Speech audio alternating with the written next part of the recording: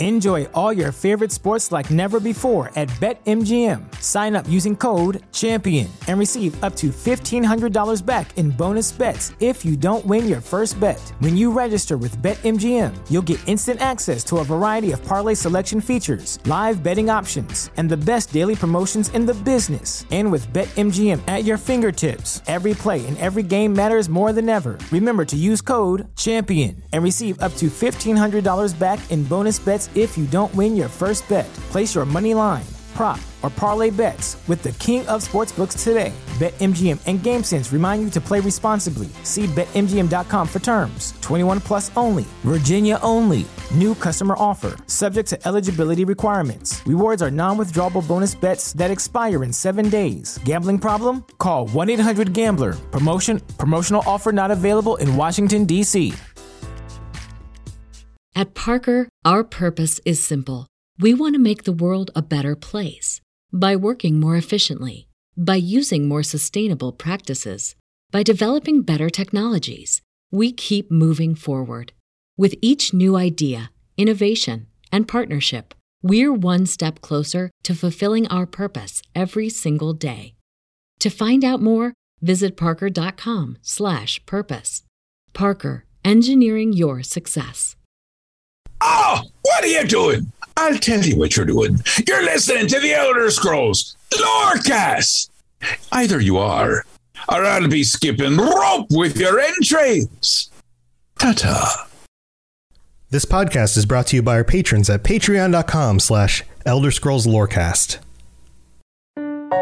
Robots Radio. Games. Lore.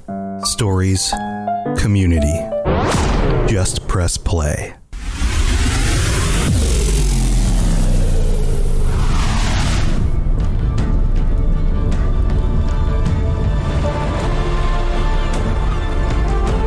Welcome to the Elder Scrolls Lorecast, the podcast where we explore the amazing universe of the Elder Scrolls.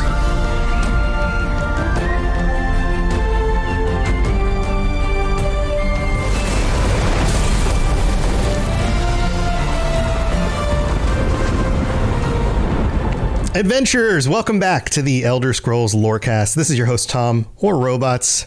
And I'm here punching my microphone. It's hard to, Lotus. I'm here with Lotus. Lotus. Hey, I punched my microphone while we were setting up. This is the problem with microphones is that you try to gesticulate a little bit while you're talking, and then you end up just getting in a fist fight with your microphone. Right. And you get the mic arm angled so that it's at you. This is some deep podcasting lore. Yeah, these are the first world problems that we have in the world of podcasting. But welcome back, everybody. Glad you guys are here. Sorry we had a little bit of the snafu getting the stream up today. For some reason, Restream's not working, so we're only on Twitch Day. We're not on the YouTube channels. But we're back. We're ready to talk about darkness. Darkness, my old friend. Namira, how do you feel about darkness, Lotus? So, Namira herself, or itself, whatever you want to refer to Namira as, it's interesting because Namira has a lot of ties to different things in the series, oftentimes whether or not I think a lot of people realize it. Well, I guess that's the nature of things being in the dark, right? Exactly. That you don't always see them. Right. So Namira kind of is involved with a lot of different things, those things also being kind of cool and bringing in the creepy vibe a little bit. But it's funny because when I think of Daedric Princes, I never have Namira really up the list of super noticeable or notable ones. And it's almost like that could work as part of Namira's sphere in and of itself. So it's kind of interesting that being obscure also makes Namira more prominent because that's what she's doing. So it's kind of, it's a neat twist of being hidden, but at the same time, that being what she wants to be. Yeah. Yeah. Also, if there was a hot topic in Tamriel, there'd be a Namira section. Absolutely. Yeah. So I guess maybe that's why she's not as noticeable, is that they don't have hot topic. So There is that as well. But yeah, like the very nature of darkness, of being, I mean, she is like, there are some other Daedric princes that are kind of gothy, right? Like, yeah, we've got some others, but she is like darkness itself. Yeah. Absolutely. Yeah. And Namira, as we'll get into, Namira is really good at, it's kind of funny, in the games themselves, Namira provides you oftentimes a lot more help than you would think, but you have to go looking for it. And the other thing is, actually, Rob the Princess already brought up that we'll get into, like, one of the stories for Namira is so good. So it's really, I don't know. I feel like Namira is almost like the unheralded, like, super noticeable or notable Daedric prince. Mm-hmm, mm-hmm. Yeah, it also ties to Lorkhan and Padmeic sides of influence and all of that stuff. So, but here, let's get into it. Of course, Namira is known more than just by one name. So we have the Lady of Decay, the Spirit Daedra, and the Goddess of the Dark.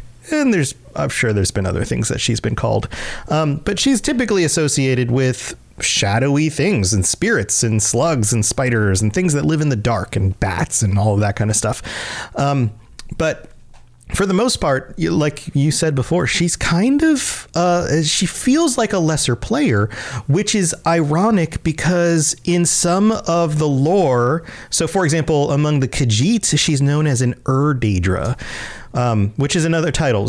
Nocturnal has used that title before. Hermaeus Mora is an Daedra, or she's an Dra, or they call Hermaeus Mora an Daedra. That title means that, like, oldest, most powerful, original progenitor, like, yeah. Right. So the idea that, like, some of these Daedric princes might be a little bit more primordial than others.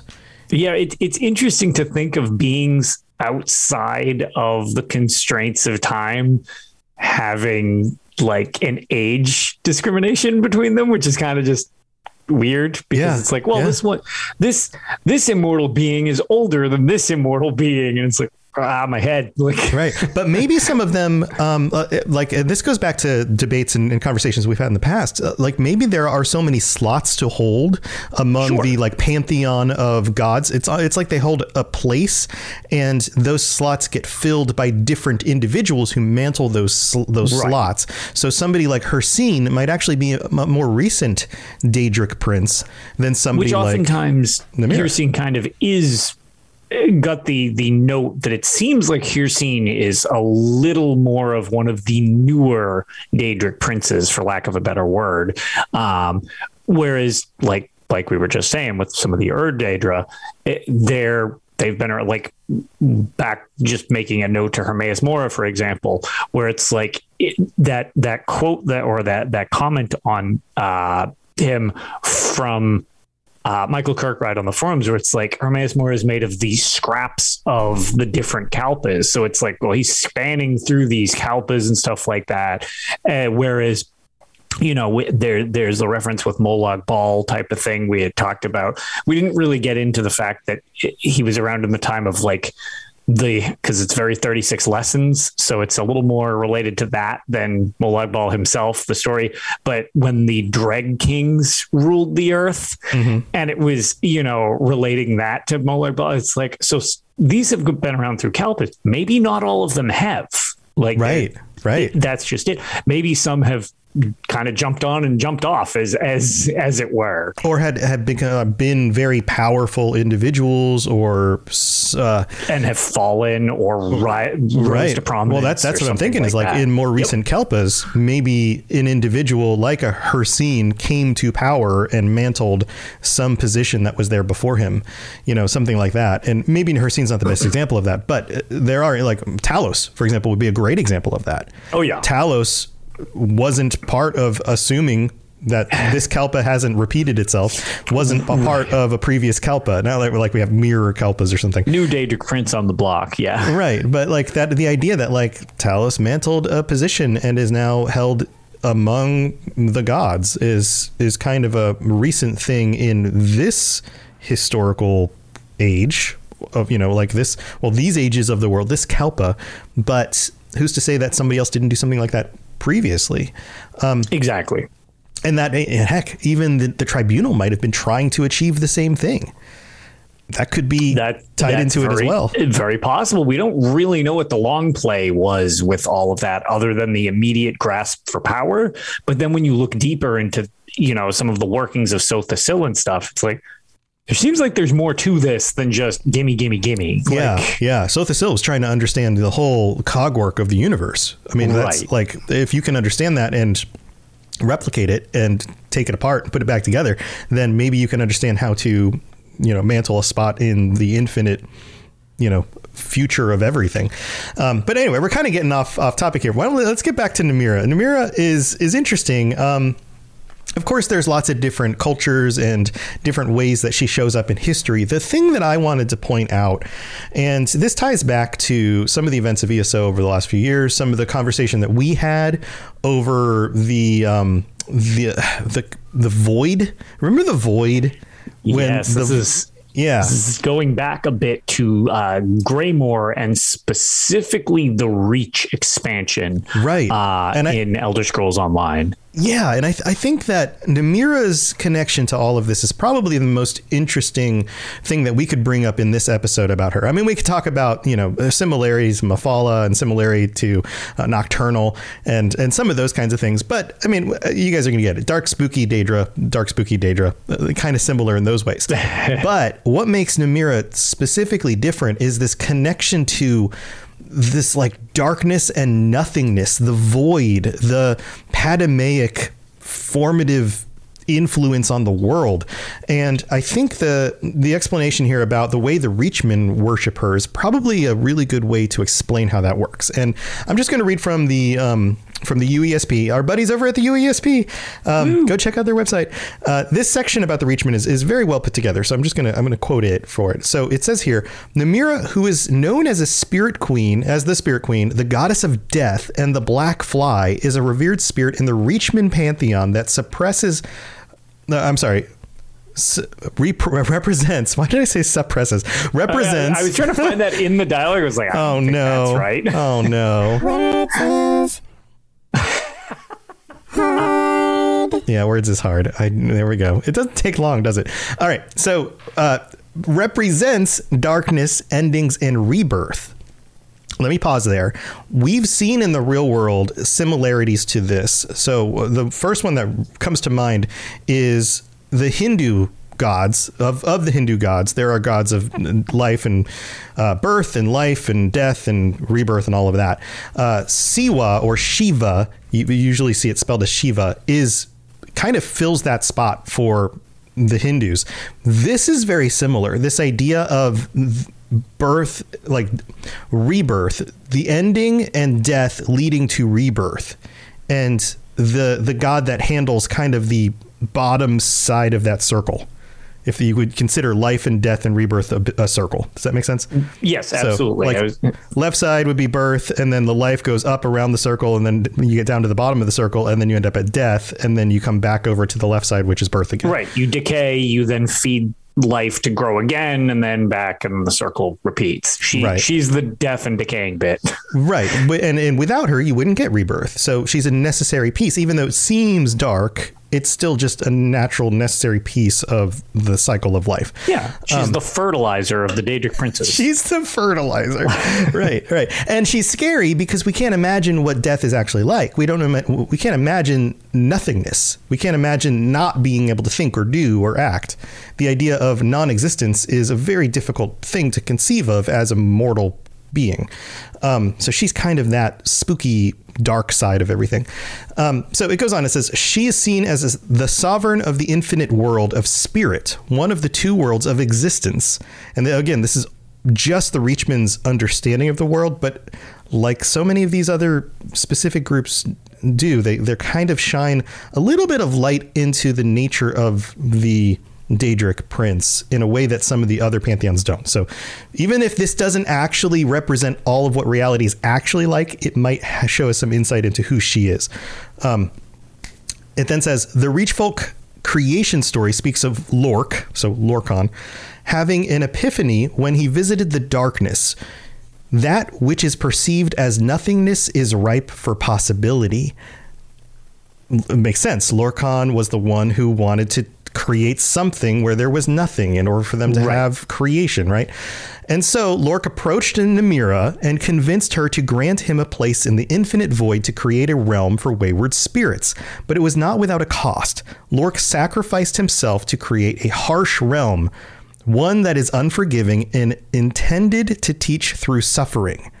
This is all an analogy for the creation of Nirn, for the creation of Mundus and Nirn and Tamriel, all the things that exist within Mundus, and a place for the wayward spirits. That would be mortals, right? Yep. And this idea that like the reason why the world is so terrible and hard is because it's intended. It's to teach through suffering. Then it goes into where Hircine plugs into this. Hircine took the mantle of Lork's creation, becoming the sovereign of the second world, the realm of flesh. Hircine and Namira's roles complement each other. While Reachfolk dwell in the world of the living, Hircine is a guide that helps them navigate Nirn's hardships. And this, of course, ties very specifically into the Reachman's relationship with Hircine. Of course, not everybody thinks of Hircine this way. Upon death, Namira acts as a psychopomp. So, for example, the person who goes across the river and takes the dead souls to the beyond, that kind of thing. For Reachman souls that gives and takes lives until their spirits are enlightened. Thus, Namira is seen as the avatar of primal dualisms, such as beginnings and ends, which stem from her world of spirit. At the end of all days, and that's in quotes, like the end of days, when everything ends, Hircine will fight alongside the Reachmen, and Lork's dark heart will beat again, reawakened by feeding on the deaths of mortals, and its darkness will spread from its depths to consume everything, sparing only Namira's faithful.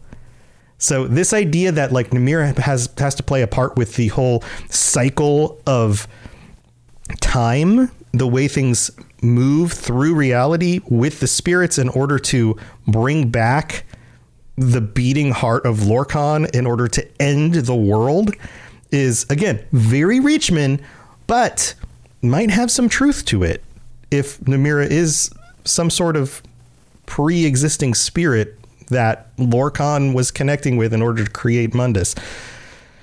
What do you think, Lotus? This is some heavy stuff. It is. And it's interesting because when you think about what we had mentioned with the cycle of life, which, other than there being a literal cycle to life in reality, in game, a lot of things are very on a path. It's just like, yep, you've got this loop that you go in type of thing. Mm-hmm. And kind of like we had mentioned, you can't progress to the next phase of it if you never leave the previous phase of it.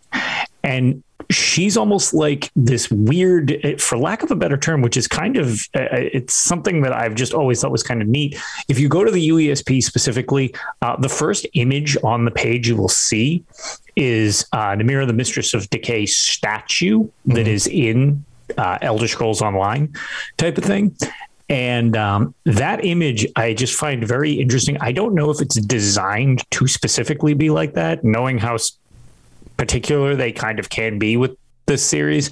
I think it might be based on something like that. But she essentially comes across as like a ferryman, like across, like bringing the next phase coming through. And that picture, which actually, if you're watching the live feed, you brought up on screen, which is very helpful. Yeah. It really makes me think of like when you, again, it's all artistic interpretation, but you get that the ferryman with the river Styx in mythology. Mm-hmm. I get that feel very, very much when it comes to this aspect of Namira, because it's like, it's Namira bringing people to the next phase. Now, granted, maybe they don't want to go to the next phase. That's not how this works. Like, so her faithful basically are on board with it. Whereas other, I guess if you're opposed to Namira, for lack of a better word, you would sort of be fighting this change type of thing, which we've mentioned that, have we screwed stuff up at the end of the Elder Scrolls V Skyrim? We don't know yet. If maybe we did. Yeah. Well, and here's the other thing. Here's the other thing is that there are many different ways that souls can, I guess, there are many different places souls can go when they die, or many different paths they can take. In this case, and with many Daedric princes, the souls don't make it back to Aetherius. Yes, so that's very true. So if you're in her good graces, so to speak, it seems like you're almost getting your, hey, okay, I got a better chance of actually like progressing on, as opposed to just kind of being lost in the shuffle of things, so to speak. Right. So, we talked about Molag Bal before, and the idea that like the spirits that end up in Molag Bal's realm turn into things like, terrible things like bone golems, sometimes abominations and things like that, like whatever. Right. Yeah. It's like he can't. It's like they all have their own nets, right? And so Molag Bal casts his net, catches some souls, and then decides to torment them forever because that makes him happy. Yeah. Right. Namira casts her net, catches souls, but maybe her thing is that she's taking them into the next Kelpa. She's actually removing souls from this Kelpa. She is the pathway and the cross platform from one cycle to the next. Right. And it seems like, at least from, because another, we're kind of referring to the Reachman, but I'll actually also want to bring up her relation to Khajiit, which I find really, really awesome. Yeah, there's some similarities in her role. There are some similarities, and I think what we're going to relate to is something called Dramothra, which actually we should probably do like a episode on Dramothra, maybe like dive into it. That was one of those big monsters that Godzilla fought, right? Yeah. Dramothra. Is that what I was going to say? Is that like dumb Mothra? Duh, Mothra. Duh, Mothra. So like, the Dramothra are another situation where it's just like the darkness of life to kind of like cause this decay, destruction to move on to the next phase is something that, like, again, it's shown very much with the Reachmen and the Khajiit specifically, but it's like, is it for a greater purpose other than just causing, like there's more of a focus, whereas you had just mentioned Molag Bal. Okay, I like dominating. I like being superior, blah, blah, blah. Is there more to this one than just the decay? Like, is it designed to be decay in order to move things along and start over again? Because there was a situation with Mehrunes Dagon as well, where it's not just destruction, it's destruction causes rebirth. Like it's another parallel to that idea where one thing causes the next one. So there kind of is more to Namira than just gross stuff. Right. And I think the whole destruction thing is a cool thing to point out too, because the decay, her sense of the darkness and decay and those things doesn't lead to destruction for the sake of destruction. It leads to rebirth. It leads to fertilizing the next thing. Also, this idea of the connection to darkness and the void. A dark room is not a place where things are destroyed. The void is not a place where things go to be obliterated. It is actually a place. It's just empty, or it's without light. It is a place that is ripe for holding something. Right. And without kind of jumping too much ahead, one of the things that I just find interesting is her realm is referred to as the scuttling void, which going along with this idea of, decay, stuff like that, and death, the best way I've always thought of it with Namira is her realm strikes me as a compost pile, like a legitimate pile of compost. Here is things that are deceased, food scraps, whatever. I mean, it's more than food scraps when you're dealing with like actual everything from a god's perspective. But I mean, from a Daedric Prince's perspective, people are probably the equivalent of food scraps. Like it's really not that big of a deal. So like, that stuff is all dumped off into a pile to kind of just let all the little critters break it down, and then as a side effect, you get, I was joking earlier, but I mean, it was joking, but serious. Like, you turn that waste becomes fertilizer, which you use to fertilize crops, stuff like that, which causes life to start over again. That's her whole gimmick, so to speak, is kind of like legitimately a compost pile. The compost pile of the universe. Yeah. We recently bought a compost pile and a bunch of worms. My wife's been putting that. She put it back in our garden in the back, and we've now got like over 1,000 worms in this this little box that's like stuck in another thing with a bunch of soil and holes in the box, so the worms have places to go. Like.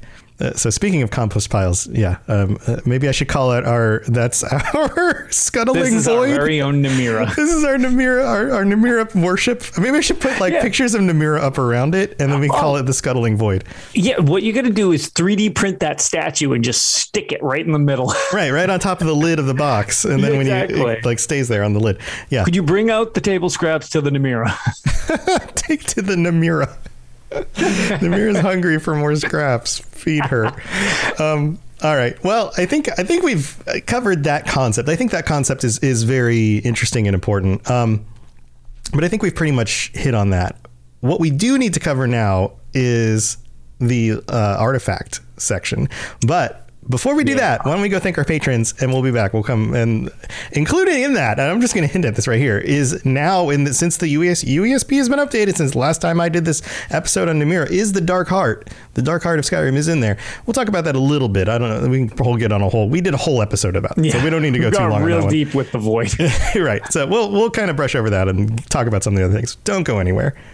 I am so excited about our sponsor this week, Marvel Strike Force. I freaking love Marvel Comics. Growing up, I collected comics and the trading cards, and I've seen pretty much every Marvel movie they've made so far. So if you're into Marvel like I am, go check out Marvel Strike Force. This is a mobile squad RPG. You can collect and unlock all the different heroes. You fight against supervillains. There's a campaign, there's a blitz mode, there's an arena, there's a constantly evolving meta. And right now they're celebrating the Deadpool anniversary event. This is a mission from Strike where you log in the first time and you unlock this generous gift containing character shards, an anniversary diamond orb, gear, a bunch of other items. It is absolutely the right time to jump in and try this game out. Click the link in the show notes to download it now, and then use the promo code MAXPOOL, MAXPOOL, MAXPOOL. Don't miss out on all the free stuff, and thanks again to Marvel Strike Force for sponsoring this episode.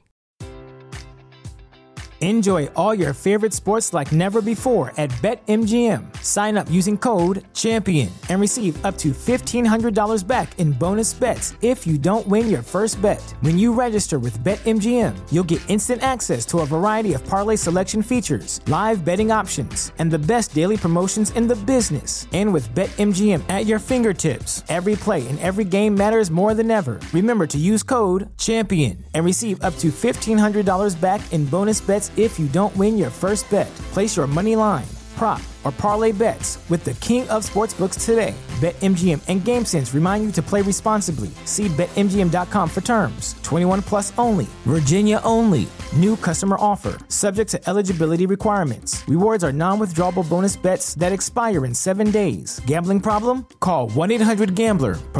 Promotional offer not available in Washington, D.C. At Parker, our purpose is simple. We want to make the world a better place by working more efficiently, by using more sustainable practices, by developing better technologies. We keep moving forward. With each new idea, innovation, and partnership, we're one step closer to fulfilling our purpose every single day. To find out more, visit parker.com/purpose. Parker, engineering your success. This is Hamish Morak, Dragonborn, and you are educating yourself to the Elder Scrolls Lorecast. All right, here we are in the middle of the show. This is where we get to thank our patrons, including, and I don't know if we called out Agent Celery last time. I think we might have, but Agent Celery, you're the most recent patron. Thank you so much for signing up on Patreon. And all 102 of our patrons, thank you so much for your support, including our Daedric Princes, Mr. Gummy Boy, Kira, Noodle Al Dente, and Riverwood Chicken. Thank you to all of you guys and everybody who helps support the show. You help me do this as a full-time thing, and I can't tell you how much that I appreciate that. So thank you for your support. If you are interested in helping to support the show, getting whatever you want out of the Patreon, there's lots of different tiers, ad-free episodes, stickers, t-shirts, all that kind of stuff, then go to patreon.com/Elder Scrolls Lorecast and check out all the different tiers. And we're getting close to, remember when we launched the t-shirts for the patrons last year, Lotus? Mm-hmm. I think that was in September, which means that I will be designing some new shirts to put up on the Patreon for the second year of people who subscribe at tier 4 or higher. And those same designs show up as stickers for tier 3. So if you are interested in getting in on that, it's coming up. Also, and I'm just gonna put this out there for right now, because Patreon doesn't have an easy way to extend the items out a second year. What you have to do is you have to close out 1 year and launch a second year. But what that means is if you are a new patron today, like before the first year cycle ends in September, and you stick around for an entire year, you'll actually get t-shirts from the first year and the second year because you got in on it before the end of the first year. So you get double shirts. That happens with the UESP as well. Yeah. If you get in on the end of their previous cycle, you technically qualify for those, and then it just rolls into the following one just by the way that numbers and calendars work. Yeah. The new T-Rex is saying she had to change the address. Don't worry, it should update. As long as you updated your address with your account, it should be fine. But yeah, that's the thing, is that like if you sign up within the next few months before the first year ends, you'll actually get double shirts. So that's a killer deal right there. I wouldn't miss out on that if I were you, because man, double shirts. Anyway, let's move on to the reviews. Agent Celery left us a review as well on Apple Podcasts. It says, essential for Elder Scrolls fans. 5 stars. I began playing Daggerfall with my parents when I was 11 years old. How freaking amazing is that? And it is amazing to hear other people who have the same love of Elder Scrolls that I do. My dad is now 72 years old, and we still bond over these games. I look forward to the weekly episodes with Tom and Lotus, digging into the lore and getting me through my commute. Give this a listen if you are an Elder Scrolls fan. Lotus, did you play Daggerfall with your parents? Because I didn't. So I didn't, and that predates me to the series. Yeah. As I jumped on with Morrowind, so that's like Loctavian levels of adoption. Same thing with that is a long time fan. I remember seeing the Daggerfall boxes on the shelves of like the video game stores. Because I was, obviously alive at the time, and I'm a little bit older than this person is, but like I didn't pick it up. It wasn't one of the games that I bought because I only bought so many games because I was like a teenager. But man, that's awesome. That is awesome. Thank you so much, Agent Celery. We really appreciate the support. Greatly appreciate the kind words. Yeah, the ratings and reviews are very helpful. If you leave those on Apple Podcasts or Spotify or any other platform that allows you to do it, we really do appreciate it. All right, let's move on with the rest of the show. You're listening to the Elder Scrolls Lorecast, dear child of cities. That is why the Night Mother loves you. Good old Wes. So thanks again to Wes for dropping those little voice bits in for us. All right. Which one do you want to cover? You're the artificer? Oh God. Artificer. I like that. We'll go with artificer. Words is hard. So words is hard. All right, you're the artificer. Which one are we covering first? All right, so the first one I want to actually kick off with is probably the one that most people will know because it's from Elder Scrolls Skyrim, which is still the most popular of all of the games in the series. Oh, which, by the way, can I jump in real quick? Yeah. We've been trying out Skyrim Together Reborn. We've been playing it on stream. Yes, I'll be joining hopefully soon. Yes, it's been a lot of fun. I put up a video on the Robots Radio YouTube page about what you need to know if you're getting in for the first time and all the things that we figure out works and doesn't work. So go check that out if you want. But anyway, go ahead. Yeah, so we'll be starting with the Ring of Namira, which is obviously Namira's ring. And yes, it is. Yes. That's the name. Game. Yeah, I was going to say, thus the name. Kind of on the nose. So the ring has been known to at times reflect damage back onto the attacker, while at other times being able to increase a person's stamina and restore their health to the wearer. Now, the key to this and the game mechanic to this is it allows you to become a cannibal. This is something that Bethesda loves to do with their games, is this idea of adding in a way that you can eat other people's corpses. Yes, in a nice, squishy, tearing things apart kind of way, because the animation is hilarious.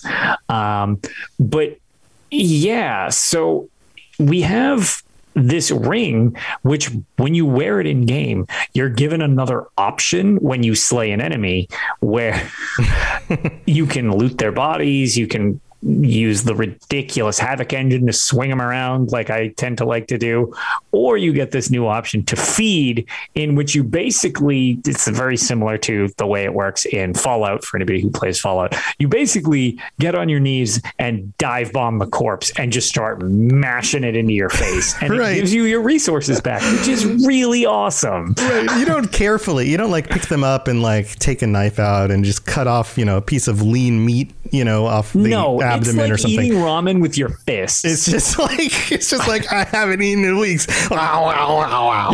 Yeah, exactly. Like it's awesome. So I actually love this artifact because when you play on higher difficulties, it is a great get out of jail free card when you burn through all your food or potions or whatever. Oh yeah, because there's no limit to the corpses that you'll come across. No, and generally, if you finished a fight and you're kind of chilling around, like waiting, have yourself a snack. It's great. So I mean, that's just that's just efficiency. Joey in chat says my grandma caught me eating people on Fallout. It took my Xbox away. Amazing. That's great. So the other that totally threw me off. The other thing that's super useful, I don't personally role play myself in game, but I know a lot of people enjoy that stuff. If you are a Bosmer and follower of the Green Pack, it's also efficiency, because you're cleaning up the battlefield. I mean, you're doing what you're supposed to do. Exactly. Yeah. Double win. All right. So that's the Ring of Namira. Yeah. That's the Ring of Namira. Right. You can find that quest in Markarth, and I definitely suggest you do so. So on a similar note, I don't know if most of you guys listen to the Skyrim with my mom episodes. I see the download numbers. Most of you guys listen. If you haven't been listening to those, more recently we've been going into some of the dungeons and, of course, fighting the Draugr, and I've been using a lot of magic, so I'm roasting them alive, or undead alive, with fire. And so a few times now I've asked my mom, what do you think that smells like? Gross. So I was like, does it smell like food? Like we're cooking them? Or does it smell like burnt hair and it's just gross? And she's like, probably burnt hair. And I'm like, yeah, it's almost certainly burnt hair. Probably. It's not like we're, on a barbecue and we're like, we get done with this and we're like, delicious. Yeah, exactly. Anyway, next item. So the next item that I actually think we should tackle is the Staff of the Everscamp, which the Staff of the Everscamp is obviously another Daedric artifact. And it's adorned with metallic scamps on the tip of it. And it's inscribed with Daedric lettering spelling out the word nonsense. Yes.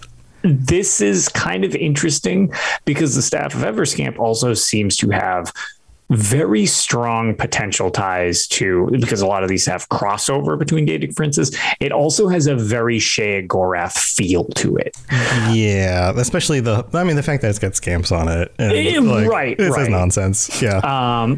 But it's a recurring artifact that's often referred to or often associated with Sheogorath, like I just mentioned, though there is evidence to suggest that Namira has a connection to it as well, which is why it's listed here. The staff was created in Darkfathom Cave's Shrine, which is located in Cyrodiil's Blackwoods. Its purpose is to be a hindrance to those being unfortunate enough to wield it. So basically, it's a punishment to get this Daedric artifact, which again sounds more Sheogorath-y, but it summons Everscamps, which, like the name suggests, are just scamps whose presence they don't go away. You don't get rid of them. You got scamps now. No, Congratulations! You've been infected with scamps. Yep. Time to go to the doctor. If you kill them, they immediately rematerialize. So that's great. To anybody who watched my playthrough of Elder Scrolls Legend Battlespire, there was a scamp that, well, there were a lot of scamps. The scamps talk in that game, as everything does, and as well as the bizarre antics of that game. For whatever sadistic reason, the game creators made this scamp with the same thing, except it's just basically the scamp that follows you around. It makes lewd gestures at you. And it has, when I looked up in the code after I beat the game, it has 10,000 hit points. To give you a gauge, a Daedric Lord in that game has like 700. So it was effectively an Everscamp. Yes. Yeah. So that's why we officially named him on stream Everscamp McLustthirst. McLustthirst. So, oh man, that's my new persona. That's my new disco 70s. That is absolutely Playboy canon. Persona. But as a side effect to the idea, which is when we named him on stream, was I slayed the scamp, punching it for 10,000 damage over the course of a comical amount of time while just walking around trying to discover. I just kept wailing on it. And eventually kept punching it as you walk around. And eventually it died. And I was horrified. I was like, oh my God, I just thought it was programmed to be invincible. Wow. 2 levels later, he respawned with 10,000 hit points all over again. So he was not only, I'm like, it just, he was a beefy boy, but he was undefeatable. He was so that's so I assume that the staff of Everscamp is really, that was honestly, it's this Daedric artifact that came up with the jokey name that I gave to that scamp of Everscamp McLustthirst. It was actually based on the fact that this is a Daedric artifact that essentially does what that game goofily had as part of it. Yeah, that's awesome. That's so funny. All right. Well, we've got another one definitely named after Namira. Because so there's the Hand of Namira, which again, this one ties into ESO. This one's part of like a ESO quest line thing. It does, and it's pretty straightforward, much like the Ring of Namira, where it's less a shared artifact and really just Namira's, because it's actually the prince's rotting hand. Right, like this might actually be Namira's hand, or at least one of my thoughts is sometimes the Daedra princes like manifest themselves in like a body form. So obviously they don't actually have hands that are physically part of who they are unless they manifest themselves. Sure. But it would have been one of Namira's manifested hands. Right. So it's a literal hand. This is not metaphorical. It is an actual chunk of Namira in theory, and it corrupts everything in the general vicinity, which is pretty straightforward. The Dremora who serve Namira are terrified of the relic, which is interesting because Dremora are not prone to being afraid of things. So that's a little weird because its energies can actually be turned against them to destroy their physical form, which is, as we've talked about at different points, both here and on the other show that I do, Tales of Tamriel, where destroying the physical form of Daedra is really, really unpleasant. They may be immortal and reform, but it's basically this horrific agony until they are reformed. So it's still not a thing that they go out of their way to do. And having this hand just be able to do that is probably something that actually would strike some degree of fear into them. I mean, if anything, it's just bothersome because they have to just be reborn and then grow back up into their it takes them a little while to get back into their regular form again and all of that. Exactly. And basically under the hand's influence, since everything is just corrupted, for lack of a better way of putting it, stuff goes crazy, like legitimately, like it will just start acting incredibly irrationally. You could have like farm animals attacking villagers, et cetera, et cetera, et cetera. Yeah. So yeah, that's part of the deep disturbance quest line in ESO. Yep. And I like T-Rex is pointing out in chat. T-Rex says, "Oh, wait, I don't remember doing this. I don't have an actual memory of doing this either. I have to wonder if somehow I missed this in game." I know you've done everything. I don't remember this off the top of my head either. I think it was just kind of a minor little quest. I think it was from probably a side quest. It's just there's so many literal thousands of quests in ESO. It's true. There's a lot. I don't remember all of them. There's a lot. This is in Shadowfen, so this might have just been a little side quest in the Shadowfen zone. Okay. Yeah, interesting. All right. Well, last we have to talk about is the Void, the Dark Heart, and Void connection and all of that. This is kind of new and can help expand a little bit of the Void discussion that we were dabbling in before. Mm-hmm. Mm-hmm. Do you want to kick off on this one? Because I know you love the Void bits. I love darkness. Hello, darkness. Here, I'm just going to read what it says here because that'll kick off the discussion. The Dark Heart, also known as the Frightful Heart, is an artifact associated with Namira through some of the cultural interpretations of Lorkhan, specifically Lork and Lorkaj. This ties directly to what we were talking about with like the Reachman and the Khajiit interpretations of Namira. So the fact that this is a physical thing that shows up in the world gives some credence to maybe some of those perspectives. Physically appearing as a sphere of darkness surrounded by a radiant aquamarine corona, it is a piece of primal void trapped on Nirn that warps existence around it. According to ancient Khajiit, Namira became a shadowy imitation of Lorkhan's heart, while Reach belief holds that the darkness left his heart after his sacrifice for the creation of the realm of flesh. Regardless, Lorkhan's real heart was flung towards what is now Vardenfell and created Red Mountain, while the dark heart found its way into the depths of Blackreach and remains under the influence of Namira.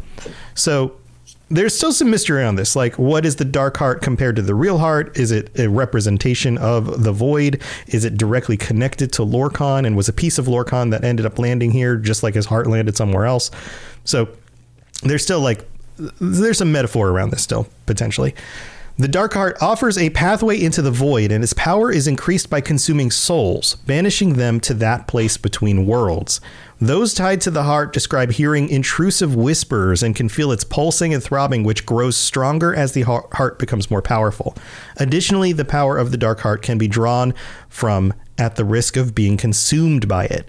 Those trapped in the Dark Heart's power and are overwhelmed undergo horrifying physical side effects. In the case of the Night Hollow clan, their vampiric appearance was overwritten with Namira's bile, which grayed out their skin and produced a black ichor within their eyes.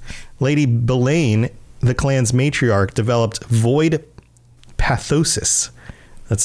Imagine getting that diagnosis from your void pathosis. Yeah. Why do I feel so bad? And why are my eyes all inky black? Sorry, you got void pathosis. Altering her vampire lord form with an ink-like texture, which has the potential to hollow a mortal's shell out and leave behind nothing but a husk. What's amazing about this is that it overwrites what seems to be the power of another Daedric lord, vampirism. So this, I mean, if it's Namira somehow tapping into the void or some sort of connection, it seems like they're actually reaching back into something even more, again, potent and primordial than maybe the Daedric princes themselves. So I don't know if we need to go into too much more detail about that right now, because we did kind of talk about this before. It also just leaves a lot of question marks, because as far as when I was left, as we talked about in the previous episode, when we talked about the Void, after you finish that quest line, I'm still left with a lot of questions. The Void, a place between realms. How is Namira connected to this? Is it actually a piece of Lorkhan? All of that stuff seems very, very mysterious. But what we do know is that it is actually a real thing, and it is powerful enough to corrupt and overwrite things that the other Daedric princes have done. So there is that. Pretty crazy stuff.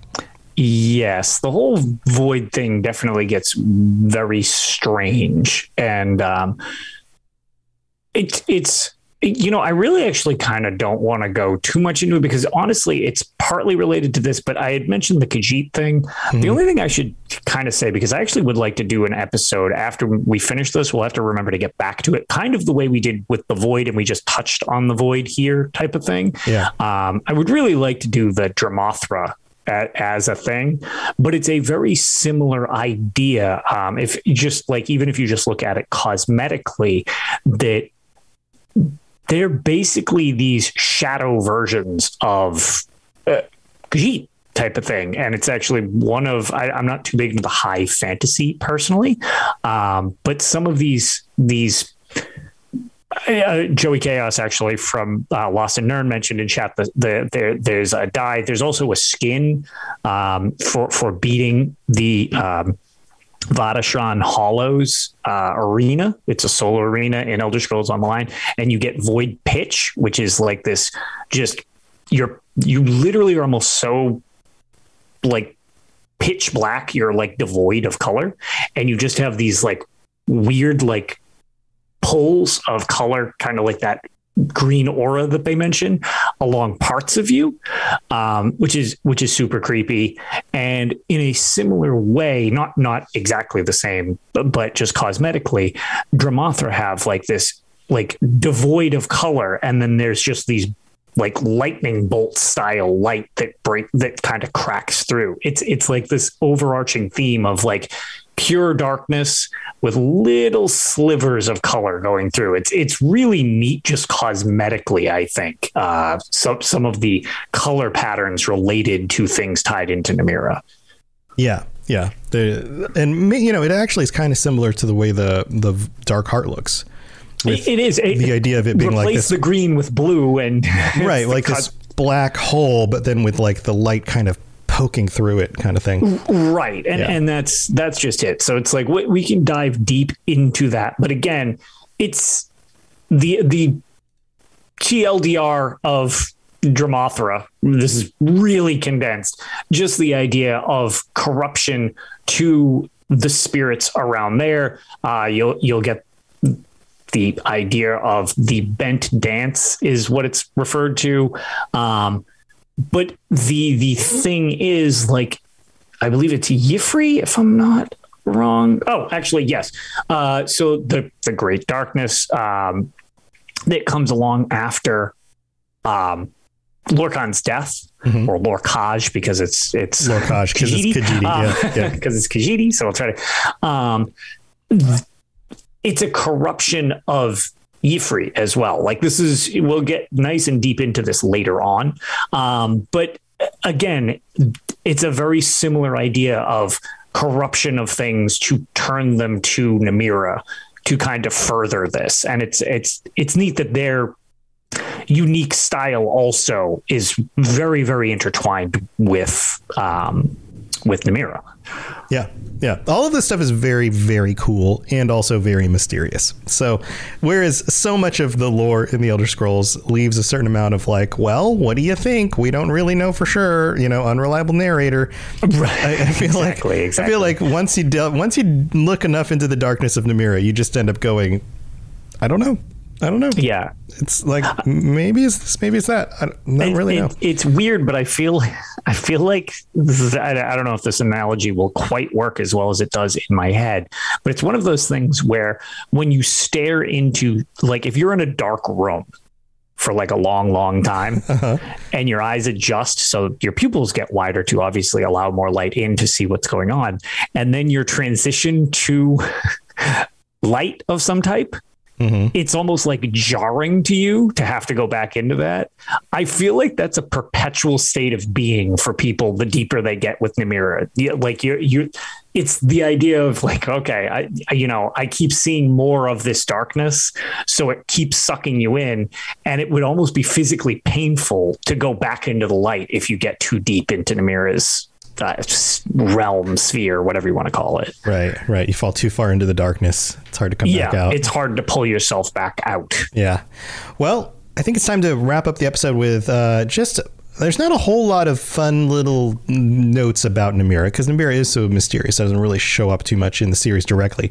But we do have a voice actor And this one's interesting. This one's a little bit different than some of the others. The actress Mozan Marno, I don't know if I pronounced the name right. Mozan Marno started back with the first credit on IMDb is 2006 in The Unit. The TV show was protocol chief in The Unit and has acted in many different series, Medium, Bones, more recently The Blacklist, Samar Navabi in The Blacklist, Pan and Tommy, the miniseries that came out. She was Gale. A few other notable places. Did some voice over stuff for a few different kinds of animated things, like Wonder Woman Bloodlines was Dr. Cyber. But then specifically, you've got Skyrim back in 2011 was the voice of Namira and Mirabelle Irvine. Some other notable TV series, The Mentalist, Nikki Weymouth, and House of Cards. She was Ayla Sayed. I don't know how to say. I don't know how to say words. Oh no. Yeah, words is hard. But yeah, so this is primarily a TV actor who they got to do a voice in a video game, and I don't know if there's any. I'm looking through the series for there's one other game that I saw in here. Nope, maybe not. No, those are shorts. Those are TV video game. Nope, that's Elder Scrolls. Oh, nope. 1979 Revolution Black Friday. That classic from 2016. Yes. The one that everyone played. We all remember that one. That gem. But I have no idea what that is. I don't know either. But yeah, this is very normally the voice actors are known for lots of other games and often animation stuff, but this was it is kind of a unique situation that Namira got her voice actor. Yeah. And no ESO credits. I haven't found any ESO credits. I don't know if Namira talks directly in I was going to say, I'm trying to think of a situation. You deal with Namira, but I'm not sure Namira ever speaks to you yet. Yeah, I don't think we get a voice. I don't think so. The only other thing that I would like to make reference to, because it's too long to read, it's not copiously long, but it's too long to read on this episode. When I feel like there's a piece of literature from the series that ties in, Namira has a fantastic one. And the book is called The Beggar Prince, which I would suggest looking up The Beggar Prince on, wherever, find it in game, look it up on the UESP, or go to Skyrim Book Club and have an audio version of it read to you. Any of those, any of those are great. But The Beggar Prince is an awesome story about Weedle. Mm-hmm. And the interesting thing about the story, which again, I suggest reading it in some form or another, as opposed to us reciting the entire thing to you.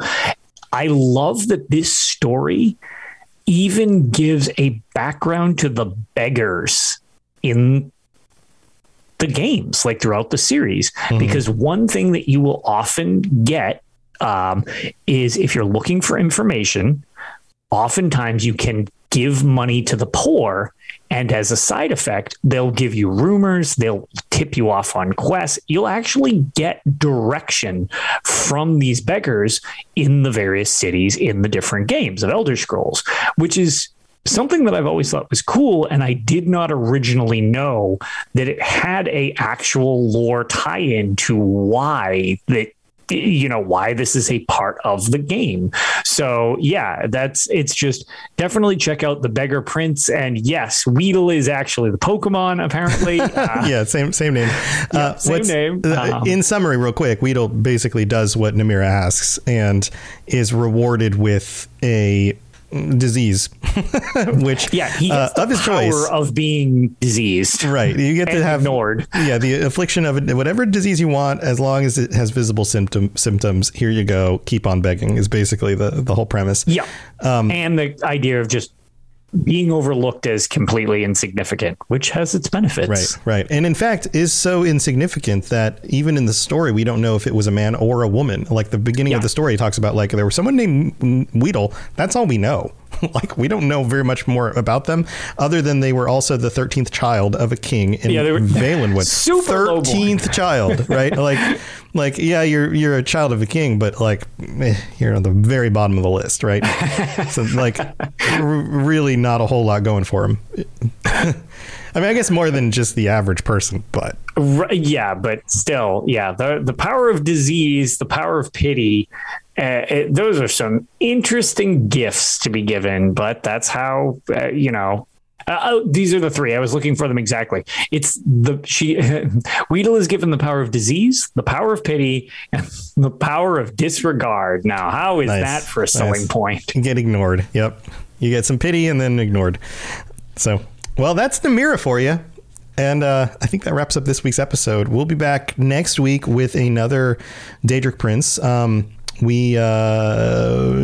don't know that we're doing a little side project thing for QuakeCon. So yes, that's the thing that we're going to be doing in the works. I don't think we'll be streaming it live, but you'll be able to see that next month during QuakeCon. So if you want to check out one of our fun game show things, we're going to be doing that. And we'll have more info about that. Lotus, you got anything else you want to share? Tales of Tamriel? No, so I've just been enjoying the new expansion and Tales of Tamriel. We are trying to decide how to address all of the chaos that's currently going on in the Elder Scrolls Online community with the proposed update. Because there's a lot of spicy changes coming, Yeah. Whether you agree or disagree is kind of irrelevant to this, but lots of debate. Yes, I would chime in real quick and just say constructive criticism. Wonderful. Absolutely. Acting like a man baby. Not so good. Correct. Acting like a terrible villain and threatening people. Right out. Yeah. Don't do that. It's a video game and these are human beings. Correct. So that's my take on the whole thing. Yes, and that has been a take that I would like to see more people adopt, because I have my own thoughts, which we will be going into on the show. And there are definitely some concerns, but yeah, in general, it's been very spicy with the upcoming patch on the horizon, which, that aside, I'm very excited for the new dungeons that are also coming. And in the meantime, I've just been really enjoying playing High Isle. It does seem like, I believe I had mentioned it on this show, where I had run into quite a few technical difficulties. Despite how much I enjoyed High Isle, I was running into all sorts of technical problems. And I was like, I love this so much. Why is this fighting me tooth and nail? Yeah, and you mentioned that last time. It was such a bummer to try and play. That patch, when it lands, helps. Yeah. For me personally, it's helped quite a bit. It's not perfect, but that's fine. It's a functioning online game. I mean, nothing's ever perfect. It's a step in the right direction. Everything's just another patch. A lot of issues. So hopefully it continues in that direction, because it's super, super fun. And I love the new expansion. Yeah. Awesome. I've been, like I mentioned during or just after the mid-break or during the mid, I don't remember when it was. We've been doing a whole long show. I've been playing Skyrim Together Reborn. It's been a lot of fun.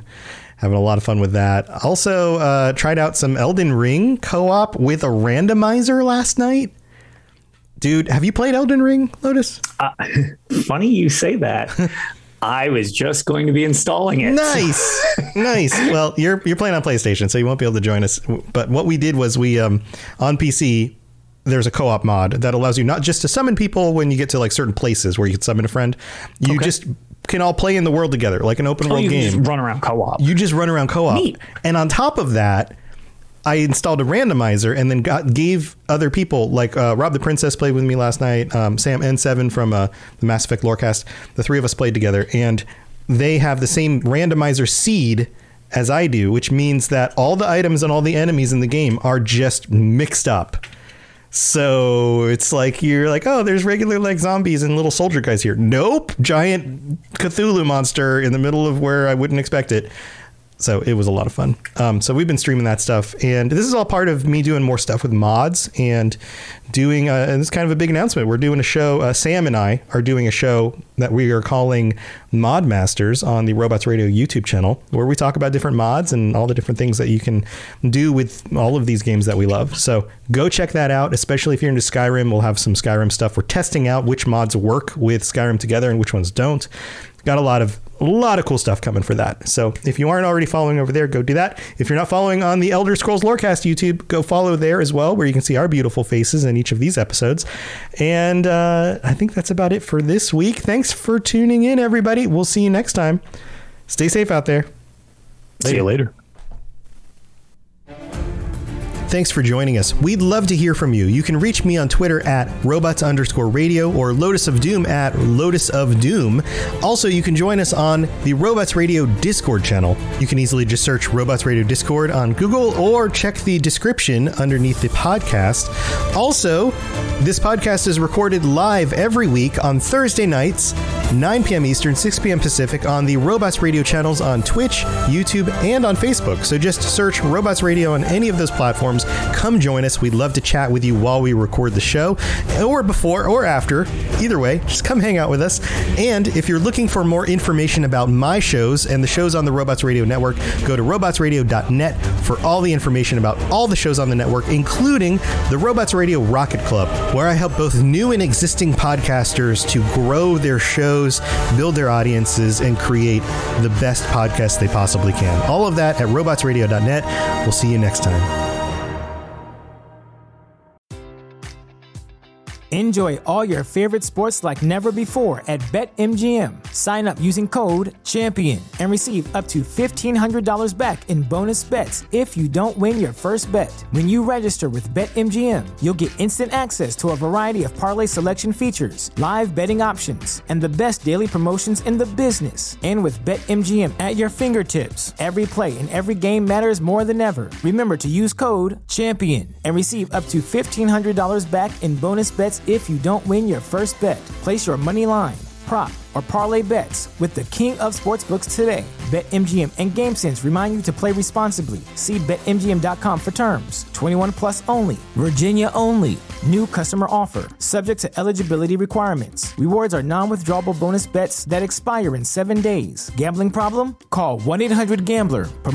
Promotional offer not available in Washington, D.C. At Parker, our purpose is simple. We want to make the world a better place by working more efficiently, by using more sustainable practices, by developing better technologies. We keep moving forward. With each new idea, innovation, and partnership, we're one step closer to fulfilling our purpose every single day. To find out more, visit parker.com/purpose. Parker, engineering your success.